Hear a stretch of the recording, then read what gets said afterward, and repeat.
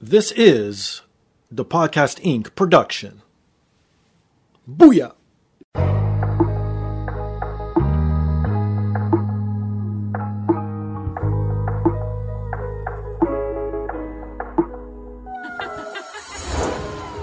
And now, this is the moment podcasting fans listening around the world have been waiting for. Coming to you, not so live from a listening device of your choice. It's time!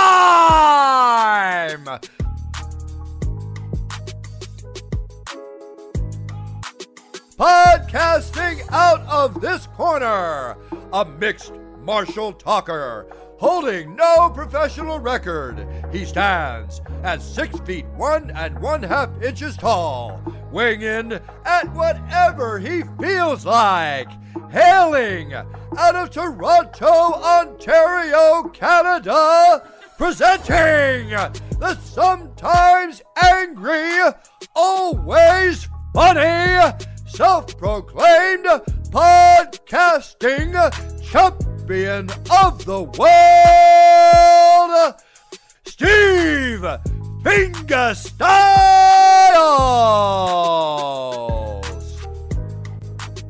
So, welcome to another rendition of the podcast. I am here once again, always again, and brought to you by First Row Collectibles. If you're into nerd culture, if you're into sports memorabilia, if you're into pro wrestling memorabilia, please visit firstrow.ca. Use promo code THEPODCAST20. You'll get 20% off. They got everything from comic books to signed wrestling memorabilia, from figures to cards to pictures, anything you need or want, they have it there.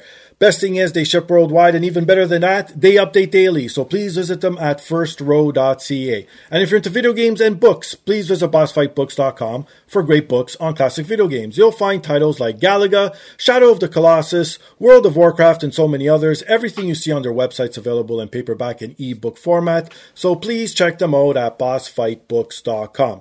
If you're looking for the best supplements and CBD products, please visit legacysubs.com. Use promo code THEPODCAST to receive 10% off. They got everything from sleep aid to muscle building, anything you need or want, it is there. They are Legacy Sports Nutrition at legacysubs.com. And if you want to support me directly, you can visit my merchandise store at tpublic.com or scroll down on today's device you're listening to on. It's embedded right there in the description. Click on that link, takes you right to the merchandise store. I got everything from travel mugs to hoodies to phone cases, anything you need or want, it is literally there.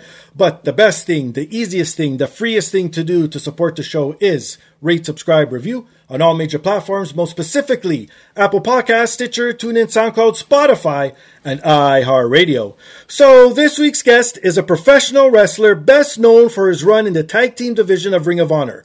He is the beer-swilling, cigar-chomping badass, Beer City Bruiser. Hello, thank you for the introduction. How's it going today, my friend? Are you up in Milwaukee? No, actually, I had just moved. I've been in Charlotte, North Carolina for the last month. The wife and I bought a house in Charlotte, and that's where I currently am. So Charlotte to Milwaukee, that's a big, like, you know what I mean? Like, temperature-wise, everything, even culture-wise. What's been, like, in the short month you've been there, what's the most thing that's, like, shocked you the most from the move? Everybody's so polite here. Oh, shit. Okay. Yeah. In Milwaukee and stuff, like, people are just entitled and rude. I mean, they're nice people, but sure. Here, everyone, it's yes, sir, no, sir, yes, ma'am, no, ma'am. Yeah, and it really throws my wife and I off because we're used to people just being jerks. So, you know what? It's something about the North, and because the same thing up here in Toronto, there's a bunch of jerks running around all the time. I think it's the cold. It just makes people miserable. I think so. Yeah. When you get 6 feet of snow in the wintertime, right? You know what I mean? But when your winter lasts 9 months of the year, your summer's only a month, and then the fall's only 2 months, you get kind of crabby. Yeah, no kidding. You know what? I know it's sad to say, but this whole global warming nonsense and bullshit and what's going on, and what it sucks, yes. But for us people who live in the northern hemisphere, or in my case, now me, not you anymore, It's been a God blessing because summer comes now in June instead of like mid-July. Like in the middle of June, we had like we go by Celsius, but I'll do Fahrenheit. We were almost hitting like 90, 95 up here for like a few days. And now it's right back down to like the mid 70s and stuff like that. So it's sort of tapered off. But yeah, global warming's been helping the Northern Hemisphere, I think. Yeah, they've had a big run of heat up in Wisconsin. We talked to some of our friends back home, and their weather's just crazy there. But here in North Carolina, it's perfect. I mean, the humidity's good, the temperature's good, and I'm enjoying life. See, that's the one thing I'm so jealous about you Americans. You have like every climate if you want. If you want dry heat, you can move out to the desert. If you want oceans, you got two coasts. If you want snow, go up north. Go south for good beaches. Up here, it's just snow, and that's about it right across the board. Yeah, every time I've gone to Canada, it's always been cold and snowy. So what are you going to miss most about Milwaukee and Wisconsin? Probably the sports teams. I'm a big, my wife and I are big baseball fans. Sure. And North Carolina doesn't have any baseball teams. Major League. Yeah. So because we used to go to, like, my team's the Milwaukee Brewers, and we used to go to at least 6-7 games a year. And here we're in North Carolina, and you know, we got the MLB app, which is great, but like, the closest team to us is the Braves, which is 3 hours away. So we're going to make a trip, obviously, but it's not going to be like, you know, when I lived back in Milwaukee, we were 20 minutes from the stadium, so we could just drive to the stadium. So the good thing is the Panthers play the Packers, so we'll be able to get some tickets for that, because the tickets down here, like, trying to get Packer tickets in Wisconsin is like next to impossible. I could imagine. And the other day, my wife was looking up Panther tickets because she's a big Baker Mayfield fan, and I guess they just got him. Yeah. And she's like, you know, we can get season tickets for like $20-some or something like that. I'm like, what are you talking about? Or a month? I go, what are you talking about? Where in Wisconsin, you have to get put on a waiting list. It's a 60-year waiting list for Packers season tickets. Oh my God. Yeah, and it doesn't matter if the Packers are good or bad. Right, exactly. Everybody goes. We're down here, so I'm looking forward to being able to see some Packer games against the Panthers. I like the Panthers. They're a good team, so it'll be fun to see. You know, one thing I never understood, okay, you guys also have basketball too, obviously, with the Bucks, but why no hockey? It's like, that's a no-brainer, I would think. Are you guys not into hockey? So we have the Milwaukee Admirals, which is like a minor league team for the Nashville Nashville Predators. Oh, okay. But they keep saying, so every 3 or 4 years, there's talks of bringing a NHL team to Wisconsin, and it's either Madison or Milwaukee or Green Bay. Sure, of course. And it's always a talk, and it never follows through. So, like, if we want to see NHL games, we either got to go up to Minneapolis to the Wild games or down into Chicago to see the Blackhawks. Okay. Because, again, I'm a hockey fan, too, but we go to the Admirals, and you get to see a lot of the up-and-coming guys, you know what I mean? It's the minor leagues. So, or if a guy is sent down to rehab, an injury or something like that, we'll see that. But I don't know. I don't know why they don't pass the Admirals do really well, and their attendance is great. I don't know why they don't want to pull the trigger on an NHL team. Like, you know, there's so many teams out there. No shade against these teams, but like someone like Columbus, like, you know what I mean? Like, how does Columbus get a team before Wisconsin? Like that, I don't know, man. It has to be politics. Well, it blows my mind that Tampa's got a team and there's no snow or ice in Tampa. Well, Florida has two teams if you think about it. The state of Florida, right? They have two teams. Yeah. It makes no sense. Dallas, there's no snow down there. Yep. Yeah. So I don't know. I don't know.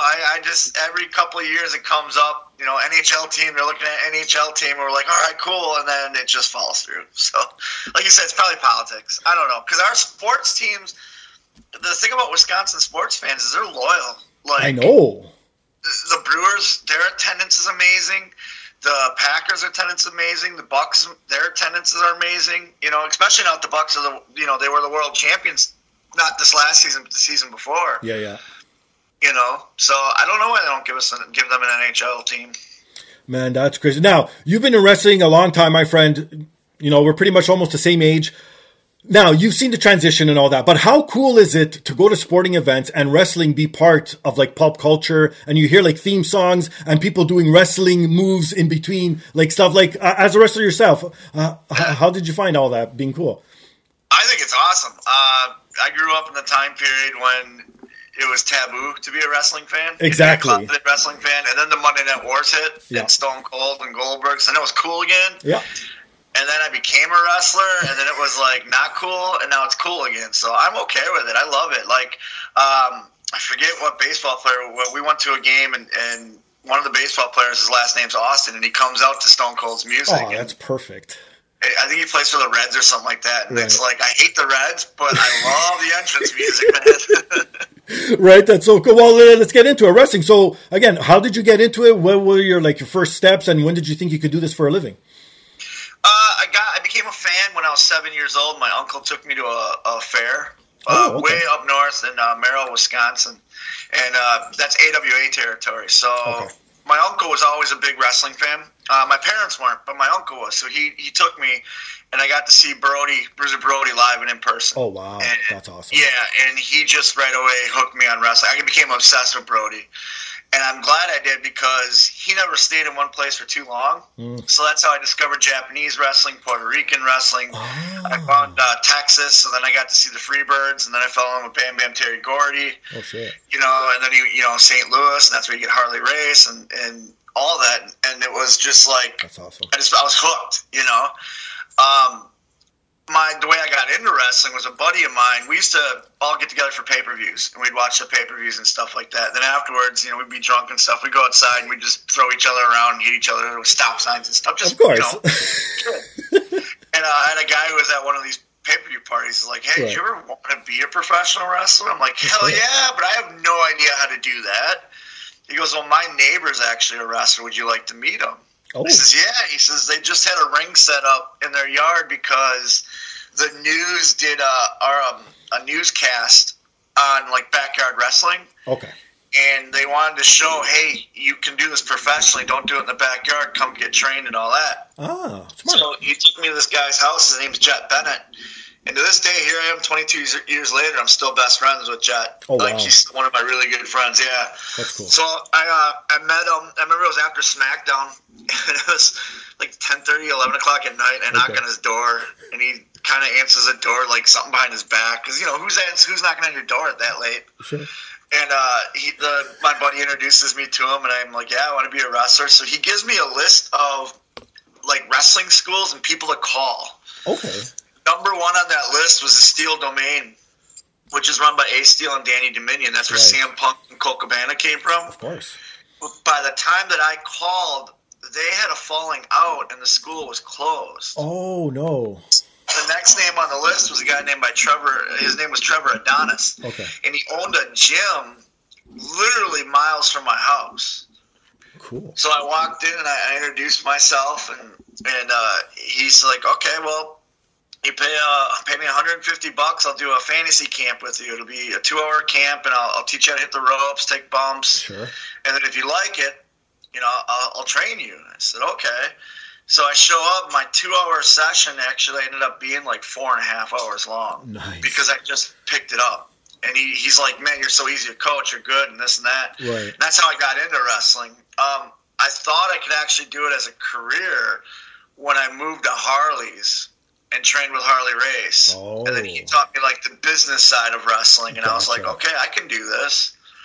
And then once I signed that contract with Ring of Honor, that's been my full-time job ever since. No, that's so cool. Okay, and again, when kayfabe was still sort of in play back in the day when you got into wrestling, what was one of the things that surprised you the most once you became a wrestler that you had no idea as a fan?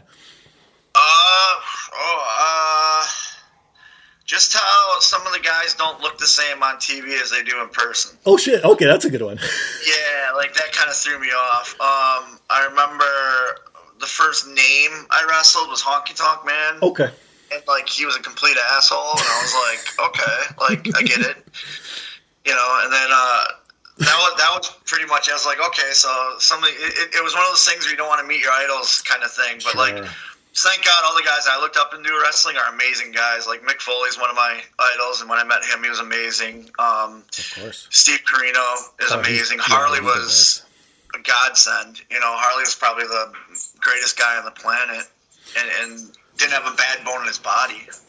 And then again, you see his persona in wrestling. He's such this rugged, tough guy that you're like scared to approach him, and like you're saying the total opposite when he's outside the ring. That's so cool. He's tough. Don't get me wrong. Well, of course. When he was 60-some years old, by the time even before he passed away, nobody wanted to challenge him to a fight. Like, he is. I can imagine. He is a legitimate tough guy. Like, legitimate. So. Like those old school guys, like I compare it to, because being Canadian, I got to drop it, like Stu Hart, like, you know what I mean? Like those old school wrestlers, like those big, like glove hands. There's just something about that era that just made them so tough and grizzled, as they say, right?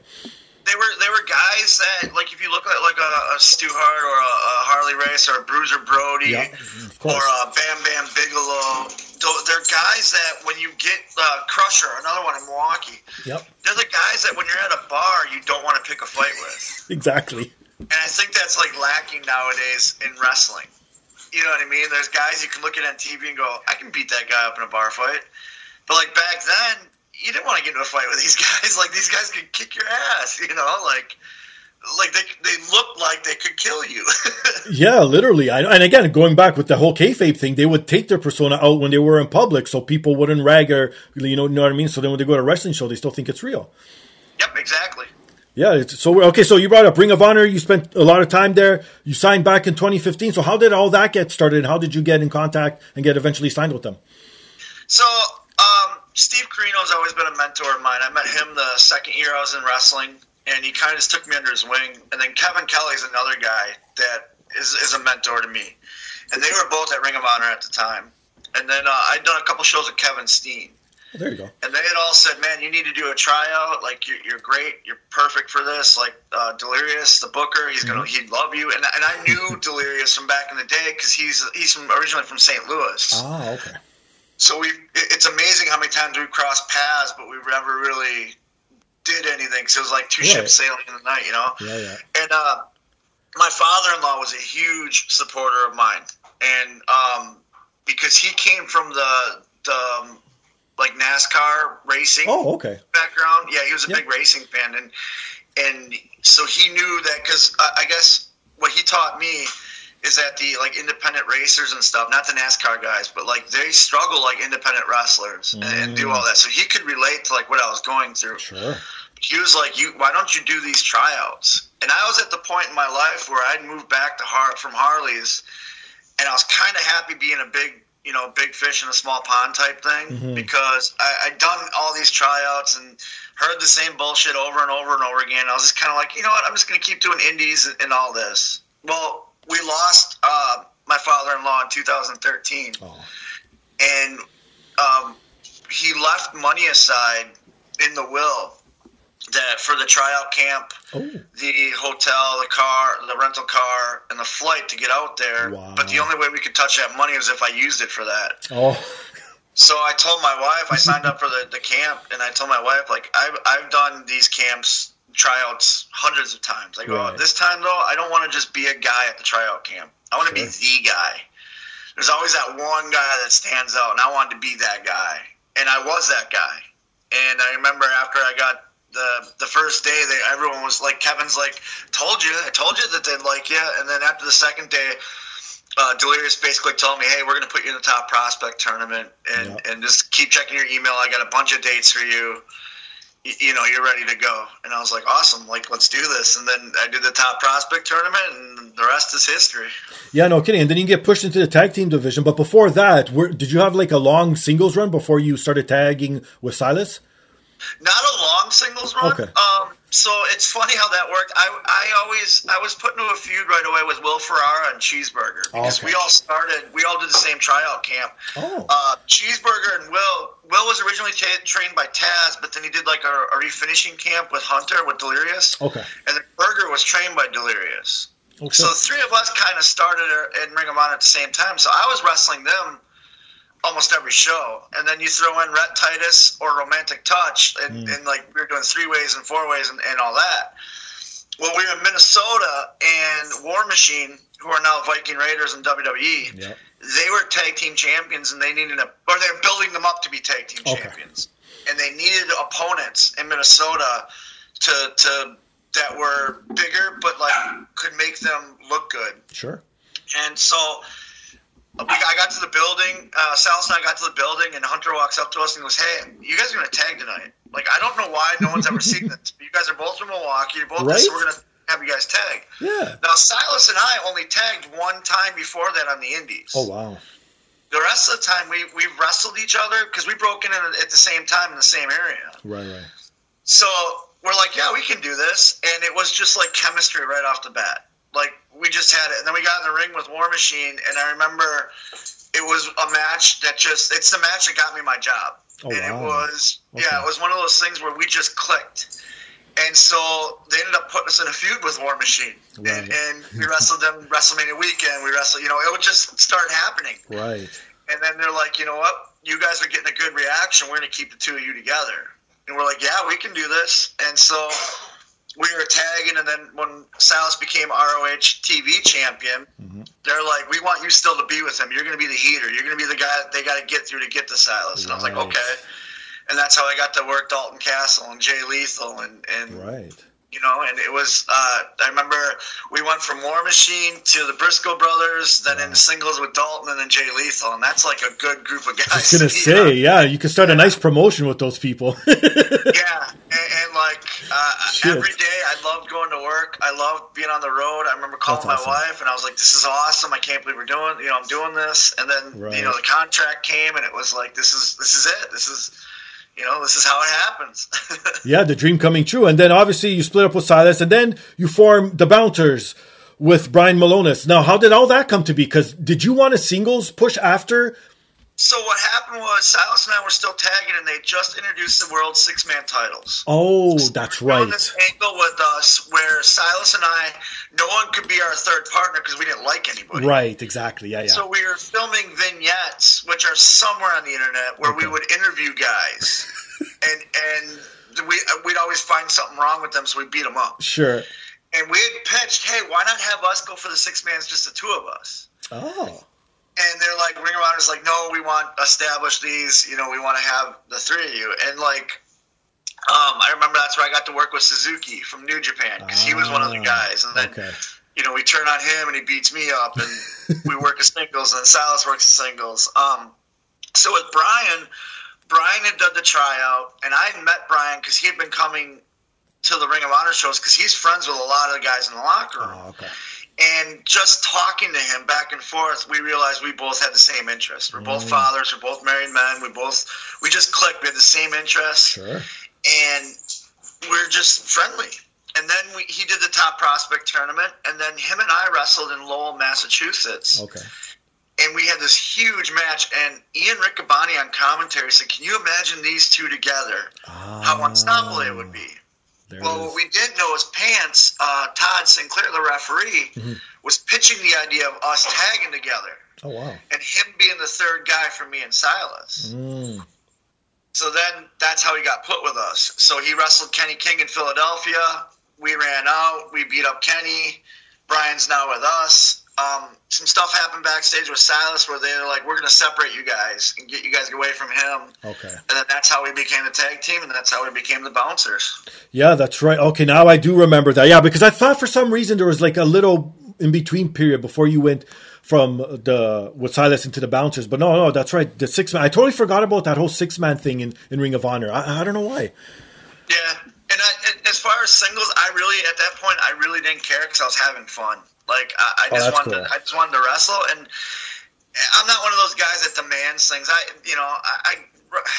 Harley taught us that wrestling was here long before you. Wrestling will be here long after you. So the time that you're in the business, you might as well make it better.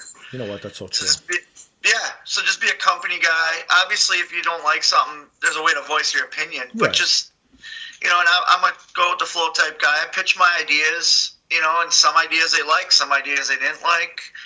And it was just going, and if they wanted me to be singles, I'll be singles. If they want me to be a tag, I'll be a tag. I'll do whatever I want. Just let me wrestle.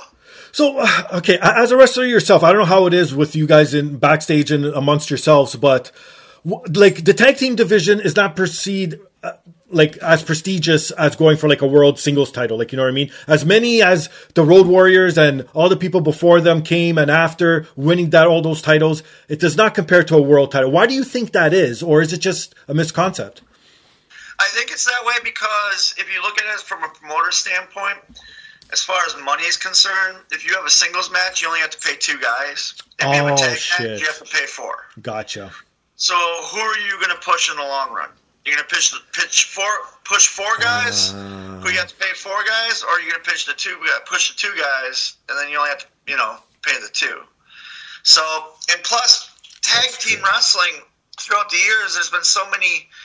We're just going to put these 2 guys together and throw them out there. There was no real tag teams, And so it was hard to get behind people. But I love tag team wrestling. I think it's great. I love what I did in Ring of Honor. It's a challenge because it's like, okay, we're in a tag team match, and it's obviously not the spotlight. It's the undercard, but let's make them want to see this match. Yeah, but see, there's also fans that love tag, like myself included. I love, like, growing up, tag team matches were my favorite. Survivor Series was my favorite pay-per-view, even over the Royal Rumble at one point. And I just loved, like, the whole concept of having multi-man match, because it's not a car crash, but, like, you get a singles match, sure, no problem, that's fine. But when you have so many things could happen and not happen, and I just don't understand why there shouldn't be more, like, great tag teams out there. And okay, how about this? Everyone talks about the greatest tag teams and the Mount Rushmore of tag teams. How about, in your opinion, who are some of your favorite singles competitors to be in good tag teams or multiple tag teams? So Scott Hall, I have to say him right off the bat. Good call. Him in the singles is awesome, but him with Kevin Nash, the Outsiders, was amazing. And I'm even going to throw back to the AWA. Him and Kurt Hennig as a tag team. Yeah, that was good. He had that mustache and the cowboy hat and stuff was great. And I really looked up to Scott Hall and took from him, especially when he was part of the Outsiders. As far as singles guys, it became Tully Blanchard. He was a singles guy, and then he put him with Arn. That's true. Yeah. He started as a singles. Remember the original Horsemen? It was Ole and Arn as the tag team. Exactly. Tully and Flair were the singles. Yes. Then Ole left, so they put Tully with Arn, and that's probably one of the greatest tag teams of all time. I know. It's funny how no one mentions them in, like, the Mount Rushmore. Everyone always goes, like, to the same ones. And, like, those type of teams, like, I guess sort of like, yeah, and you know what? That's what FTR is pretty much doing now, is that sort of style. And look what FTR is doing nowadays. And it's a shame that they didn't get recognized in their time back then. Yeah. And then the last one I'd say would be the Miracle Violence Connection, which is Dr. Dusty Williams and Terry Gordy. Gordy, was a tag team guy with the Freebirds. They were the original 6-man guys. I don't care what anybody says. They created 6-man wrestling. And then Dr. Death was just a singles guy. Yep. Then they go over to Japan. Gordy's over in Japan by himself. So is Dr. Death. They put him in a tag team, and they just wreak havoc. And, 92 was their year. Wow. They came to WCW, they won the NWA titles, they won the WCW titles, and they just dominated. My goodness, yeah. There's again, we could talk about this forever. There's a ton of tag teams, but I have to mention, I know you said it before, your status with Ring of Honor. Any new developments, anything new you could share, or is still status quo? No idea. Okay, good enough. I don't know what's going on. We all found out the same time everybody else did, which was on that Wednesday when Tony Khan came out and made the announcement. Oh, nobody on the roster knew. Yeah, nobody knew. We all knew that, so we had a meeting, and they told us our contract. They weren't going to have any more contracted guys, but that they were going to start back up again. Nobody knew the company was for sale. Right. And then all of a sudden, that Wednesday happens, and Tony Khan comes out. I remember I was sitting there watching with my wife. Yeah. And normally I don't watch AEW, live. Okay, yeah. But for some reason, my wife and I were. And then he comes out, he made that announcement. I just looked at her, and she's like, "Did you know?" I'm like, "I had no idea." And right away, your phone goes off. Sure. Nobody knew. Oh my goodness. So I don't know what's going on. I've talked to guys in AEW. I've had communication with them, but I can't say what is or what isn't going on with Ring of Honor right now. I hope it survives. I really do, because it was a great company. Of course. We really prided ourselves in our locker room as being a family and being tight, and every single guy and girl in that locker room pushed themselves to the limit. So when you watch a great match go out before you, you know you got to have a great match, and it's the men and the women, and it was like top to bottom, just solid matches. Yes, all the time. I hope it continues to be that way, and I hope it continues to have the basically the house that Kerry Silkin built. I hope it keeps that aura, you know? Yeah, no kidding. And shout out to Kerry Silkin. He's the man, too, former guest as well. And yeah, in your opinion, do you think if COVID never hit, again, what if? I hate it, but do you think Ring of Honor would still be strong and going in the way it was? I do, because we were supposed to have live TV. We're trying to build up to live TV. That's right. They were doing biddings. We did the free enterprise show in Baltimore, and that was what they were shopping around to get a network. Okay. And then COVID hit. And then once the pandemic hit, there's no more, you know, and they took care of us. Ring of Honor took care of us the whole pandemic. I never missed a paycheck. I know. I've heard with other guests as well, yes. Yeah. Like we were still working. Brian and I were doing the YouTube channel with the Happy Hour. We were doing the Dungeons & Dragons thing. There you go. Caprice and Shane, they were doing the For the Culture thing. Ian Riccaboni was doing stuff. Quinn McKay stole the show with the week-by-week stuff. Oh, shit. Which we were all part of, too. And that's – I firmly believe her doing the week-by-week stuff is what got her job in WWE right now. Because she killed it, man. Like, Quinn, if you're listening, shout out to you. She's an amazing person. But, yeah, if COVID didn't happen, I think Ring of Honor would still be around as it was. Yeah, that's just like, well, I just hope, people who know or are close to Tony Khan have said he's going to have it in good hands because he is a wrestling fan, and hopefully it continues with the tradition, which it seems like, because I saw the logo that came out, it's sort of like harkens to the old school, but a little bit of the new stuff. So I would assume it's in some sort of good hand. I don't think they're going to bury it like how WWF did with WCW and pretty much made it disappear. I think it'll be going on strong for a while at least. I hope it does.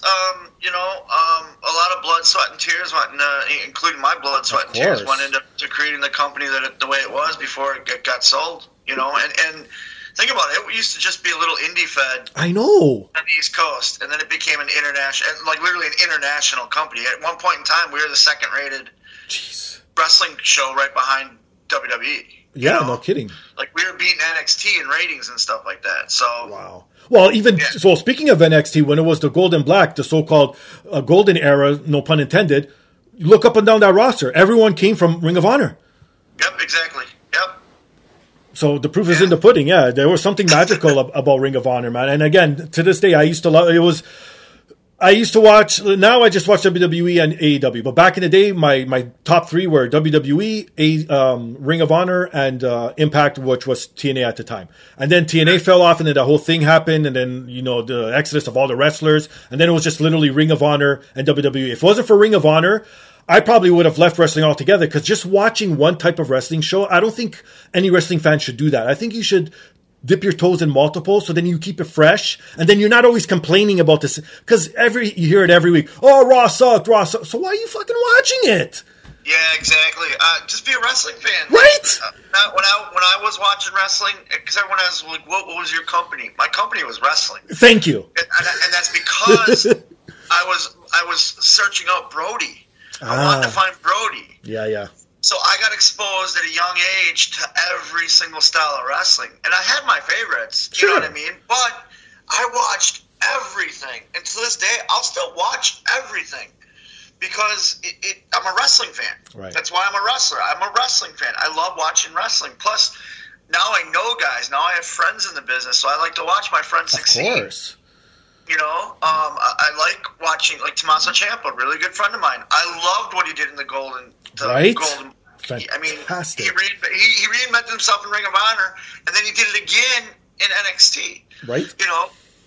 AEW. There's guys in AEW that are friends of mine. And I'm like, good for them. Like they're getting a paycheck still. They're still on that national stage because it's hard. Yeah. Like you got to think, professional wrestling isn't like the NFL or Major League Baseball. Right? There's no draft. Right. There's no, after you get done with training, it's not like right away you go to a team and there you are. No, I know. Like, very few of us get signed to a major company. I was one of those few, which I appreciate and I love, and I thank God every day I got that. Yeah. But, that's why we should all be happy for each other, and be happy to watch the success of other people. Yeah, and everyone's path is different. Like you said, some people go right to a big promotion. Other people stay and become a journeyman for a while. Then they become something huge on TV. And it's like, no one knows the path. You just take it. And like how you said, like, okay, you shouldn't eat shit, but you shouldn't talk shit at the same time either. Like, you know what I mean? Yeah, what does that accomplish? Right? It's so true. You're burying somebody that you might have to wrestle someday. What's the point of doing that? I know. I never understood that because all circles lead back to the same position eventually. You know what I mean? Yeah, I think it's just guys that want to get a little bit of buzz, so they go and they say something, and it's like, you don't have. That's not buzz, man. That's literally 5 seconds of fame. Yeah, no kidding. No, another thing I loved about your work speak for itself. Yeah, exactly. And another thing I loved about Ring of Honor was all the co-promotion events that they used. Speaking of Forbidden Door, you guys pretty much invented it with CMLL and New Japan. Like, you guys were the originators of that stuff, before it became cool. What were some of your greatest moments wrestling with these other promotions? I got to wrestle a lot of guys I looked up to in New Japan. Okay. I'm a big fan of Hiroki Goto. And there you go. When I went to Japan, that's the guy that I wanted to wrestle, and that's who I got to wrestle. Oh, nice. But not only did I get to wrestle him, but I became his friend, too. To the point where the other day we were interacting on Twitter back and forth, and it was a good feeling. He was a guy I looked up to. You know what I mean, for years, and then I got to share the locker room with him, and then I got to share the ring with him, and I earned his respect. Wow. And that was great. Wrestling LIJ, who were the hottest, other than the Bullet Club, they were the hottest faction in professional wrestling. Yep. And it went from doing a 6-man with them to working singles with Naito. Shit. Which, up in Toronto, I got to wrestle Naito. That's right. Oh my God. Yeah. And then I got to do stuff with Suzuki, and then I got to do stuff with Liger. Yep. Who says Jushin Thunder Liger is literally a god in this business? He's done it all. He's wrestled for WCW. He's wrestled for ECW. He's wrestled for WWF. He's wrestled for WWE. You know what I mean? Like, Liger was the man, and I got to do stuff with him. And then get to do stuff with Muda and Haku and stuff. And it's how many people can say that? And I got to, and I valued every single minute of it, and it's a great memory. And my wife always tells me, she's like, whenever you get down, because my career's winding down. I'm 43 years old. I know I'm older. I'm getting beat up. Sure. She goes, whenever you get down about that, think of all the chapters in your book that you've written, and all these guys you got to share the ring with. We were watching ECW from '96 the other day. Okay. And 3 or 4 matches in a row, every single guy came out, I'd either had a match with or been in a locker room with. That's awesome. And literally, like 2 weeks ago, on Thursday, the Monster Factory had the show, and I was hanging out with Blue Meanie, the Headbangers, D'Lo Brown, Pitbull, #1, and like, that's when my wife said, think about that. Could you imagine 11-year-old you? Like, can you imagine traveling back in time and telling 11-year-old you, that guy you're watching right there, you're going to wrestle him 20 times, and you're going to talk to him on the phone on a regular basis. Right. That's just cool. And when she said that, it kind of clicked in my head, like, wow, she's right. Like, that's pretty cool. Yeah, I know, but the problem, again, this is a human problem. Foresight, like, we don't look behind, like, you know what I mean? So we don't think of what we've accomplished. We always want more, and that's just our appetite, and it's sort of being a bit greed or not. But it's so cool looking back at all these things. And also, imagine if you had to be a regular blue or white collar worker. How boring would that have been? Oh, I can't do that. I can't do it. When Ring of Honor closed, I actually had that moment. I was sitting there and thinking, like, do I go back and get a 9-to-5 job? And my wife goes, you can't do a 9-to-5 job. I'm like, no, I can't. Like, there's no way I can. And she's like, we'll be fine. You can figure this out. You can work the indies. You did it before. Right. Now you have name recognition. And I'm like, that's true. And like, she's always been my biggest support. She lets me live my dream, but then really brings me back to earth when I need to. Like, my wife and kids all do that, and I appreciate that because they don't let me get a big head. Right. I said something the other day. We had just got this brand new puppy. Okay. And I wrestled for this company called AML here in North Carolina, which is an amazing company. Mm-hmm. And it's only about an hour and a half from where I live now. And I did a show, and they had about 350, 400 people there. Okay. And they were booing me out of the building. So I go from being booed out of the building and people wanting my autograph and my picture to driving an hour and a half home, and now I'm picking up my dog shit.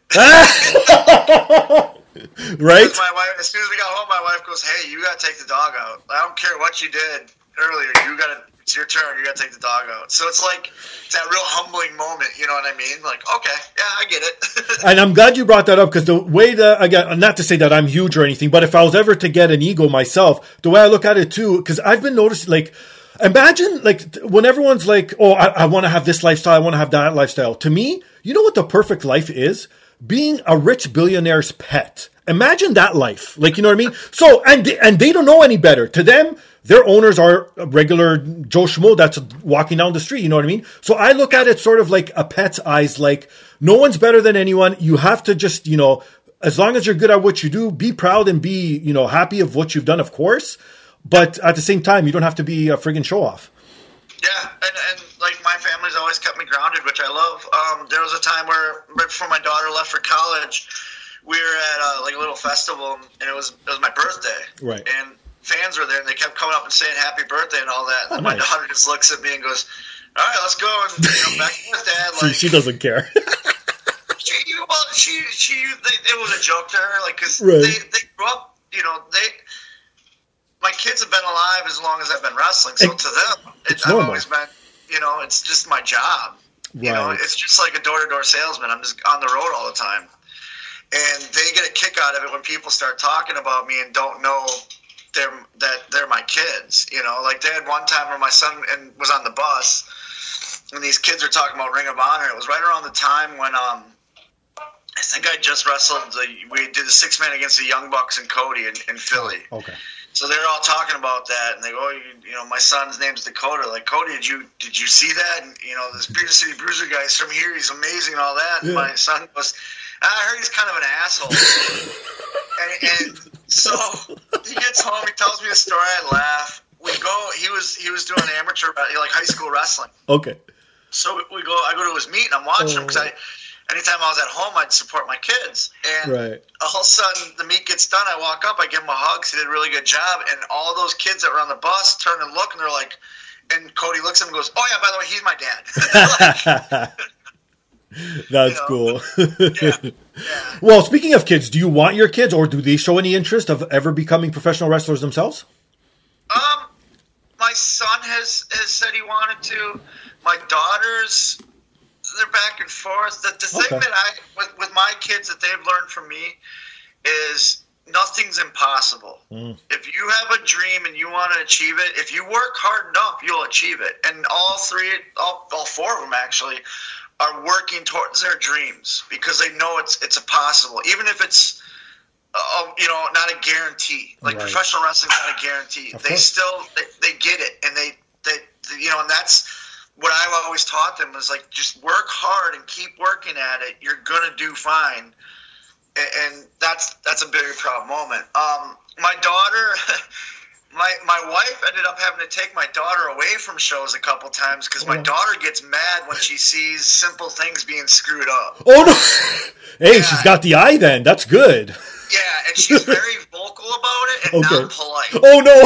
So my wife is like, hey, you got to leave right now because you represent your dad. That's true, too.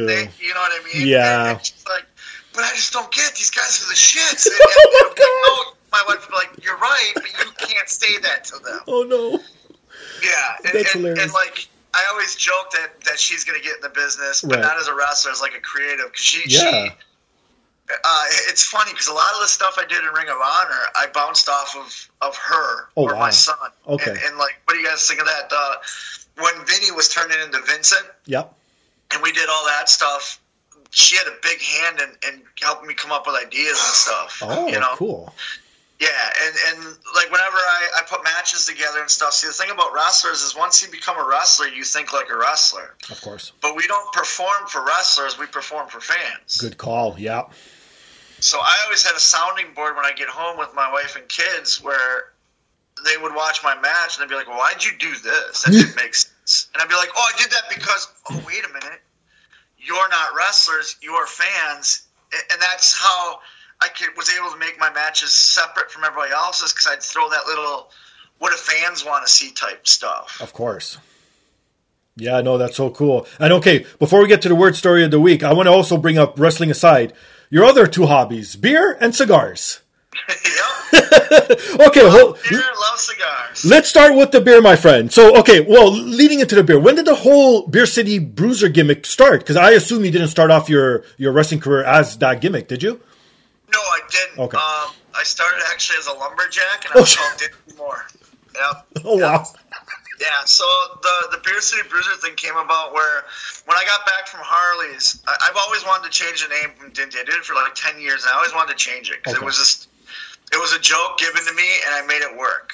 You know, and that's why I've always been proven that no matter what, you can make stuff work if you work hard enough. Sure. And I always tell people, you think this gimmick's stupid, this is what I was, you know? Yeah. So when I got back from Harley's, I was actually going under my real name. Like, no gimmick, just my real name. Okay. And doing like the throwback thing like I do now. Sure. And there's a buddy of mine named Nick Colucci, and he was kind of just floundering around the indies, and he called me up one day. He goes, "Hey, man, we should tag." Oh, okay. And I says, what do you mean? He goes, "Well, they're just putting me with these guys. I'm not having fun. Like, at least with you, I can, you know, I can tag and we can have fun and all that." I said, "Yeah, we can do that." I says, "What are you thinking for, like," he goes, "like a gimmick or something?" He's like, "I don't know, man." He's like, "Let's just be us." I go, "Dude, all we do is drink beer and get into bar fights." He goes, "Exactly." I'm like, "I can get behind that." You know, like, okay. And so I came up with kind of the throwback style with the trunks and the paying homage to the Crusher and stuff. And I'm like, "Well, what do we call ourselves?" And he's like, "Well, yeah, the original name we came up with, Six Pack Express, because we're both chubbier guys." Kind of like, and we're like, "That's stupid. Let's not do that." Okay. And then I was like, "Well, I'm a big Bruiser Brody fan, so it's got to have Bruiser in there." There you go. And then we're like, "Well, we're from Milwaukee, which is the Brew City, but I don't want to be labeled as when you hear Brew City, you think just Milwaukee." Right. So I was like, "Why not Beer City? Because any place that serves beer is a beer city." Yeah. So we were a tag team, Beer City Bruisers, and then I used my real name. He used his real name. Gotcha. Well, he ended up getting hurt and like getting out of the business for a little bit, and that's when Ring of Honor, I did my tryout. And Ring of Honor liked it, and they're the ones that came up with, "Hey, drop your real name, just be the Beer City Bruiser. It fits you. You're this throwback, this is it." Yeah, of course. So that's how that happened. And then at the Top Prospect Tournament, Carino's the one that said, "Hey, you pay homage to Crusher all the time. You should come out with a cigar and a keg of beer." And because I was already just coming out with a regular can of beer. Sure. And he goes, "You should come out with a cigar and a keg of beer like you did. Pay homage to him." Yeah. Okay, so I had a guy named JP that was with me, and he ran and he found a cigar for me. And my first Top Prospect match, I don't have the keg. Okay. My second one, though, I do, because Miller Lite, I was at I forget where I was, but Rapper Miller Lite was there, and they're like, "Hey, we see what you're doing. Yeah. We want to help you. We're going to give you this keg as long as you tell people it's from us." Oh, I'm like, "Awesome." smart. Yeah. So then I had the keg, I had the cigar, and you know, the rest is history. Oh, my God. Okay, I want to know some things about beers with you, some facts here. Okay, what's your favorite domestic beer? I love Yingling. So what? Never heard of that. No, it's only on the East Coast of America. Okay. And since I was in the Midwest, I couldn't get it all the time. And it's that type of thing where you get something every once in a while. Sure. But you don't have it all the time, so you get that taste for it. Right. And now that I'm in North Carolina, it's everywhere, and I love it. So that was always my favorite. If I couldn't get Yingling, it was always either Miller Lite or Coors Light. Okay, I'm a Coors Light guy myself. If I do drink beer, I'm more of a whiskey guy. But if I do have a beer, it'll be Coors Light Jack Daniels and Jameson is what I like with the whiskey. Oh, there you go. Up here we have one called Wiser's. That's just fantastic. You got to try it next time you're up here in Canada. Okay, how about this? Favorite imported beer? Either Guinness or Foster's. Oh, okay. Yeah, I like a stout. I like the Guinness dark stout. I'm a big fan of like craft beers, and my wife and I, whenever we take vacations and stuff, she's really good at like finding like little craft breweries that serve food and stuff. Right. And whenever we go there, I always get the flights of beer, and I always make sure I have some sort of dark stout in there, just because I want to find something that's as good as Guinness, you know. And then when I met Martina, Session with Martina, she goes, "You're not having real Guinness. You got to come to Ireland to get the real Guinness." I've heard. Like, I know. I have to do that. Oh my God, I've heard too. I don't know. I can't do it. Like, it sounds like you don't discriminate against any beer. So what's your favorite type of beer? Actually, I do. Oh. I'm not a big fan of hoppy IPAs. If it's too hoppy, I don't like it. The only IPA I really like is Stone Cold's. Ah, okay, gotcha. Yeah, you know what? I'm not a big IPA guy either. We have Alexander Keith's up here. That one's okay. It's mild, like you said, but no, I do get, or even like bitter beer, I can't stand. Like for me, it's got to be some kind of light lager, and I'm good for tonight. Yeah, I'm a big fan of Pilsners and lagers. I'm a fan of beer, so I'm willing to try anything. Like, I will try it, and if I don't like it, I don't like it. If I like it, I like it. But I found there's like I said, the only IPA I really care for is Stone Cold's IPA. And I was even a little leery about trying that, even though it's Stone Cold. But I did a podcast called Bacon Is My Podcast. These guys are awesome. Mm-hmm. And they sent me a bunch of beer. And one of them was the Stone Cold beer. Wow. And I was like, I don't know. My wife's like, just try it. It was good. Like, Stone Cold knows his beer. How about fruit in beer? Do you appreciate that? Yep. I shit. Okay. Yep. There's a company in Wisconsin that makes, they're called New Glarus, and they make a cherry brew. Okay. And it's to die for. If every year on my birthday, I used to get myself, because it comes in like a wine bottle. It's a beer, but it comes in a wine bottle with wax over the top. Mm-hmm. So as like a celebration for myself, I'd always get a bottle of it for my birthday. Oh. And I like that. And then when my mother-in-law, when we moved into the house here, my mother-in-law came for a week to help us get settled. And there's a little craft brewery in town here, and we went to that. And she likes some of that fruity stuff too. Okay. They had this sour cherry beer at this brewery, so we both tried it, and that was pretty good too.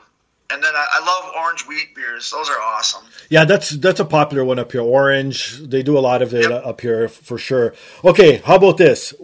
You've described many of beers across the board, but if you could make the perfect beer, what would be the perfect, like, how would you, like, I mean, taste-wise, a little bit of bitterness, a little bit of this. What would be your perfect beer, in your opinion?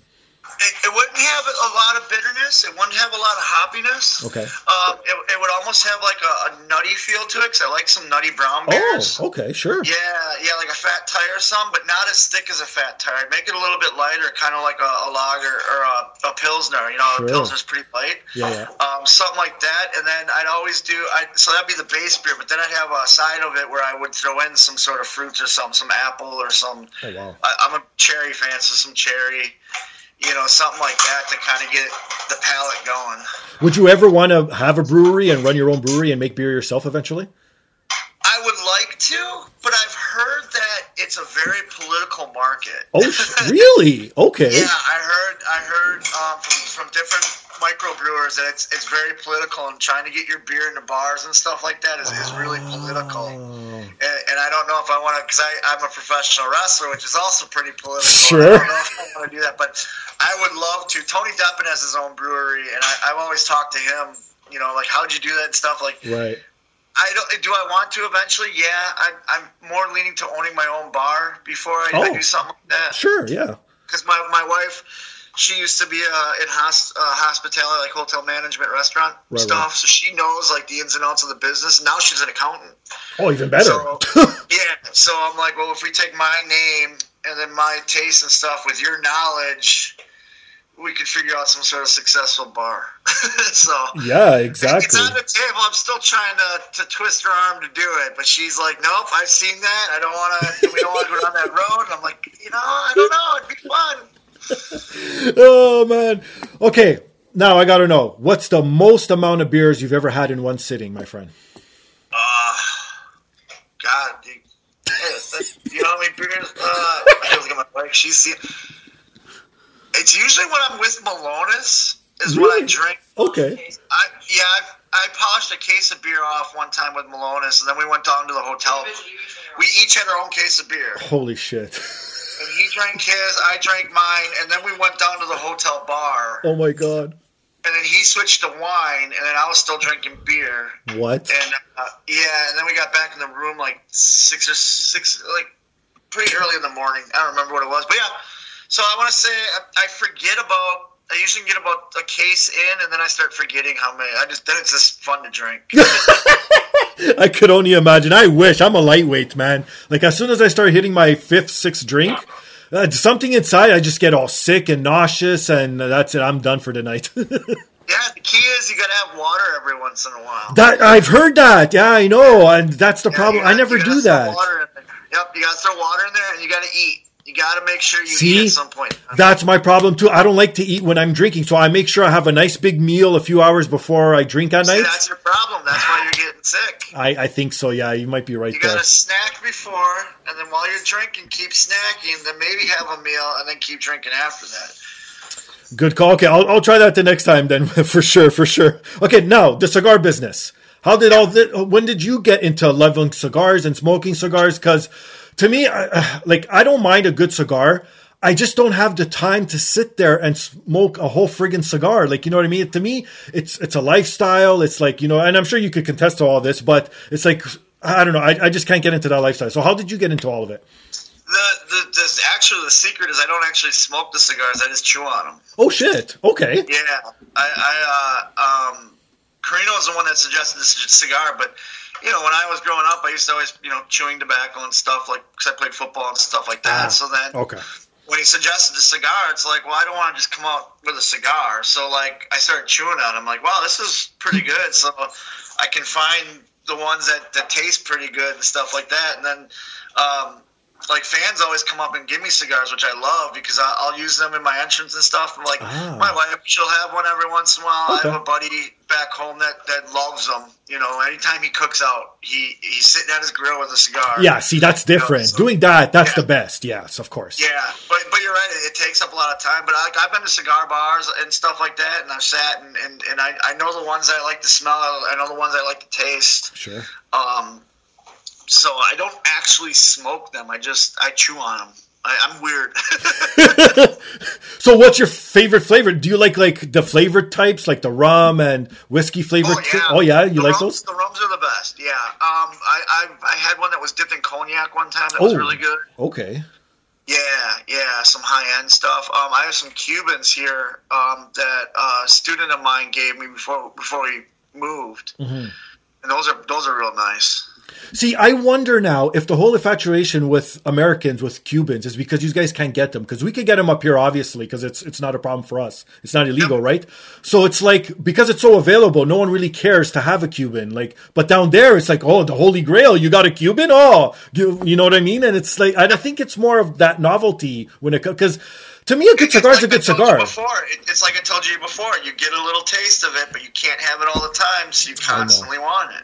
See, and that's how it should be for wrestling. You know what I mean? You give a little so that they keep coming back for more. That's how, yeah, exactly. You tease them a little bit, and you don't give them the whole shebang, you know?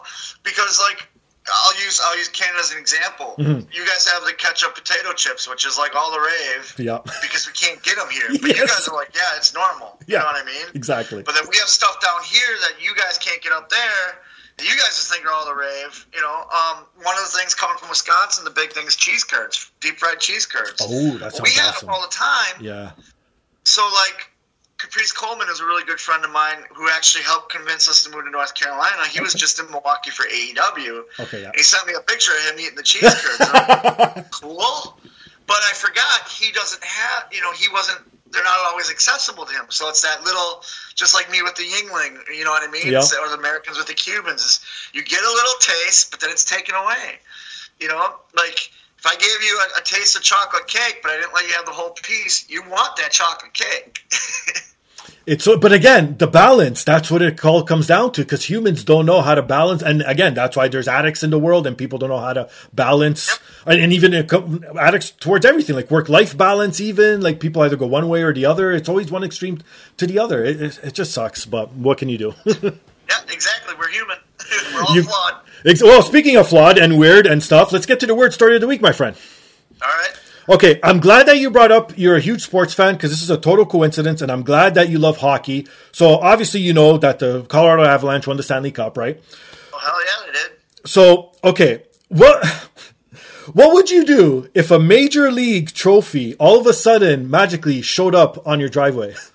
Oh, if it was a Stanley Cup, I'd drink beer out of it right away. You wouldn't even wait a second, right? No, when we did, NWA stuff, Brian and I, before the pandemic. Okay, yeah. It was for they had the Crockett Cup there. That's right, and yes. The first thing James Storm, me, and Malonis did was drink beer out of it. That's awesome. Yeah, so if I had the Stanley Cup, I'd drink beer out of it. If I had the Major League, the World Series, all the flags and stuff like that, I'd probably somehow skewer sausages all over it and serve my friends. Like, it's all food related. Like, my wife and I are very food motivated, so. Oh, shit, that's hilarious. Okay, well, it actually did happen to someone in Colorado, oddly enough, where the I guess, however you call him, I don't know, the person who takes care of the cup, the keeper of the cups, so to speak, the one who was always with him, that same guy. That now, speaking of jobs, no, that's a friggin' job right there. Yeah, he literally travels the country with the cup and just gives it to different guys so they can have it for 24 hours, and then he takes it away and gives it to somebody else. And now imagine all the athletes and because obviously hockey players are athletes, like the Wayne Gretzky's, the Mario Lemieux, up in like the Sidney Crosby's, like all those generational people he got to hang out with. But anyways, so he dropped it off at the wrong address. He's supposed to drop it off at the Avalanche's captain's house, but it was sort of similar to street name, so they dropped it off at this guy's driveway. He came out, saw it there. Luckily, the guy came back like literally right away. But the cool thing is, the keeper of the cup, I guess he was a little bit embarrassed or whatnot. He actually let the guy, he pulled it out of the case because it was still in the case, I guess. He pulled it out of the case and let the guy actually hold it and take pictures with it. Yeah. See, I do that, but I would probably take it out of the case, drink some beer, and then realize it's my neighbor's and go give it to my neighbor. Oh, man, yeah, this sort of stuff never happens to people like us, right? It's always like... Yeah. No, that'd be awesome if the Stanley Cup just randomly showed up. Oh, that's cool. All right. Plug your stuff, where people can find you, anything you want to promote, my friend. Okay, I'm currently right now on a podcast also. It's called Darkness Radio. Nice. We do a True Crime Tuesday, and then we do a Supernatural News. It's like, I'm a big paranormal fan. Oh, wow. So... we cover that on Wednesdays, and you can find it anywhere you stream podcasts. So it's just called Darkness Radio. Tim, my buddy, and I, we do it. And it's amazing. You can buy my T-shirts at ProWrestlingTees.com/BeerCityBruiser. I got a lot of tees on there. So go there and please get them. They're amazing. I don't always have the shirts at the show, so people always ask, and that's the way to get them. I'm on Cameo, so if you want me to do a shout-out, it's just Cameo, Beer City Bruiser. Facebook is Beer City Bruiser. Instagram, Beer City Bruiser. Twitter, I'm at BCB Winchester. Follow me. Go ahead. I'm tweeting all the time. I just currently started training at the AML wrestling school. I do it on Wednesday nights for them. So just check out AMLwrestling.com or go to their Facebook page, and you can find all the information. You can come train with me. Like I love training the future. So come on out and do that. And then, do you remember those old wrestling buddies? Of course. I think it's we put it in the room because the dog was going to eat it. But I have one made of myself. Oh, wow. And it was made by a company called Brothers Gador. So it's Brothers, Gaddor. BrothersGador.com. You can buy a Beer City Bruiser wrestling buddy. And if you want, you can get a tag team because they have a Malonis one too. So you can buy a 2-pack of us, and you can wrestle me every night if you want. That's awesome. And for myself, you can find me on Instagram and Twitter under Finger Styles. You can follow the podcast on Twitter, the Podcast DAP. Email us your thoughts, suggestions, comments, anything you want to get off your chest at thepodcastdap@gmail.com. Please rewind to the top of the show. Support those fine sponsors, because if it helps them out, most definitely helps me out. And most importantly, please rate, subscribe, review each and every week on all major platforms. Okay, one last question before I let you go. You brought it up. You're training now. You're doing this. This is perfect because now I'm assuming this will lead into your post-wrestling career, and then you could do this for a living moving forward. But I got to know, in your short time of training, or if you've trained before in the past, what is the one thing that pisses you off the most of day one attendees? Not giving 110%. Are you serious? People actually go there and drag their feet?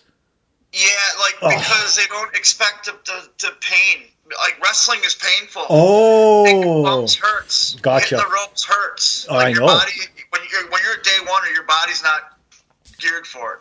Like, I've been doing this for 22 years, so my body's calloused. It's kind of like Arn Anderson put it great. When you lift weights, you get calluses on your hands because you're lifting the weights. Well, in wrestling, that's what we do. Your back gets used to taking the bumps. Your back gets used to hitting the ropes or the cables. Of course.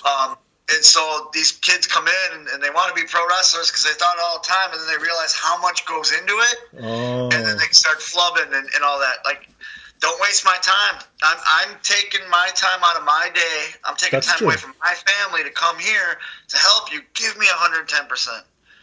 You know, and that's the thing I don't like is that when they come in, it's not what they expected, and they just want to flub it. It's like, but they still want to be a wrestler. It's like, you can't have it both ways. You got it. It's either all or nothing.